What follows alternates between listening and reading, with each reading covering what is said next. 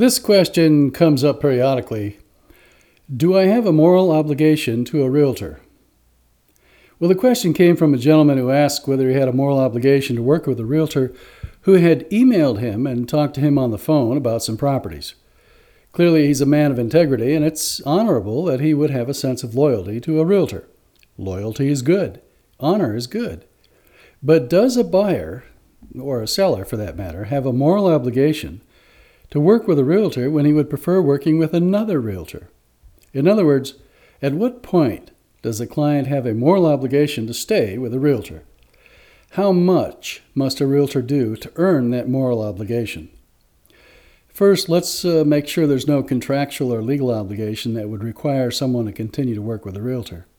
If you have not signed a buyer's agency agreement with a realtor, you have no contractual obligation. That's the law. Judges have also ruled that just talking, emailing, or driving around and looking at houses does not create a binding agency relationship. Having settled the contract law and the law of agency, let's look at moral obligations. A moral obligation does not exist just because someone emails and talks to you, or because they do some research, or even because they show you a few homes. None of that creates a moral obligation. Realtors do this for a living, and they do a lot of things for buyers without the expectation of any guaranteed loyalty or obligation. For example, realtors email hundreds of people throughout the year, yet they are hired by only a handful of these people. They talk to a large number of people in person, the vast majority of whom do not hire them. They do free CMAs, or comparative market analyses, for sellers, realizing they are competing with other realtors, which means they do a lot of free CMAs. They send potential buyer clients free information regularly with no obligation. They answer hundreds of questions for buyers on the phone throughout the year, the vast majority of whom do not hire them. They answer hundreds of questions for buyers via email throughout the year, yet they're only hired by a few of them. They do a lot of marketing to reach hundreds of people with the hope of capturing perhaps 1% to 5% of the people they contact via mass mailing campaigns, mass email campaigns, print advertising, radio spots, online lead generation systems, and so on. The point of this list is that realtors are marketing all the time, and they have to market to a large number of people in order to talk to a small percentage of them. And from that small percentage, they hope to start a relationship with a smaller percentage of those people. And from that smaller group of potential clients, they hope to actually list or sell a home. Notice that they have to work with a lot of people in order to work with a few who close on a transaction. This is the nature of real estate sales. So when a realtor talks to you on the phone, sends you some information by email, sets you up on an automatic new listings email alert, and even if they show you some houses, you do not have a legal, contractual, or moral obligation to continue to work with them if you feel it is in your best interest to work with another realtor whom you feel is more knowledgeable and experienced and who you think can do a better job for you. Remember, this is your money, and you are the boss. You hire and you fire, and you have a perfectly legal and moral right to do so. You do not have a moral obligation to stick with a realtor who you feel may compromise your best interests or not give you the level of professional service that you want and expect. If you're retiring, there's a lot at stake here. You're about to spend a major portion of your life's savings, and on top of that, you need to be sure you find the ideal home in the best area for you, and you've got to get good advice to do all of the due diligence necessary before closing in order to protect you from a nightmare. In other words, this is about you, your retirement, and your money, not the realtor. Don't worry about the realtor, worry about yourself and your future. You cannot afford to mess up this huge transition and this huge investment. A true moral obligation could be created when someone does something so big that it changes the course of your life in a positive way. In other words, they have done something so significant for you and it bestowed such a benefit upon you that you know without doubt that you owe that person something big in return. In less dramatic ways, that moral obligation can be created at some point in a relationship, but where is that point with a realtor? You do not create a moral obligation with one phone call to an agent, nor with 2 or even 10 phone calls. Nor does 1 or a dozen emails create any kind of obligation.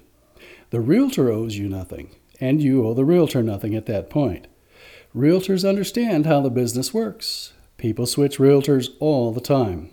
It's not necessarily a matter of time or even how much time the realtor has spent helping you, because if you have spent a lot of time with the realtor, but then you learn that the realtor is incompetent or lacks knowledge, lacks integrity, or simply doesn't have the professional conduct you expect, you are most certainly not morally obligated to that realtor. You don't have to risk your money and life by continuing with someone you no longer trust to do a good job for you. Many years ago, I learned something I've never forgotten. I recall some movies in theaters that were terribly bad, but I sat through the whole movies because I kept thinking the movies would get better. They never did, and I always felt miserable leaving the theater after wasting 2 hours and $7. After experiencing this a number of times, I finally made a rule for myself. I decided if a movie was lousy for the first 10 minutes, it was unlikely to get any better. From that day, if a movie's not good at the end of the first 10 minutes, I turn it off because chances are it will not get better. That rule has proven true hundreds of times in the years since. Test it for yourself. Obviously, my point is that if your realtor doesn't prove himself or herself in the first 10 minutes, figuratively speaking, it may be time to move on. Now, suppose you've talked to a realtor for a long time and emailed many times, and the realtor has done many favors for you during the past 6 months or a year, such as taking additional photos of listings with insufficient photos, previewed a number of homes for you before you could arrive in Sequim, and perhaps he has incurred some costs sending you printed information in the snail mail.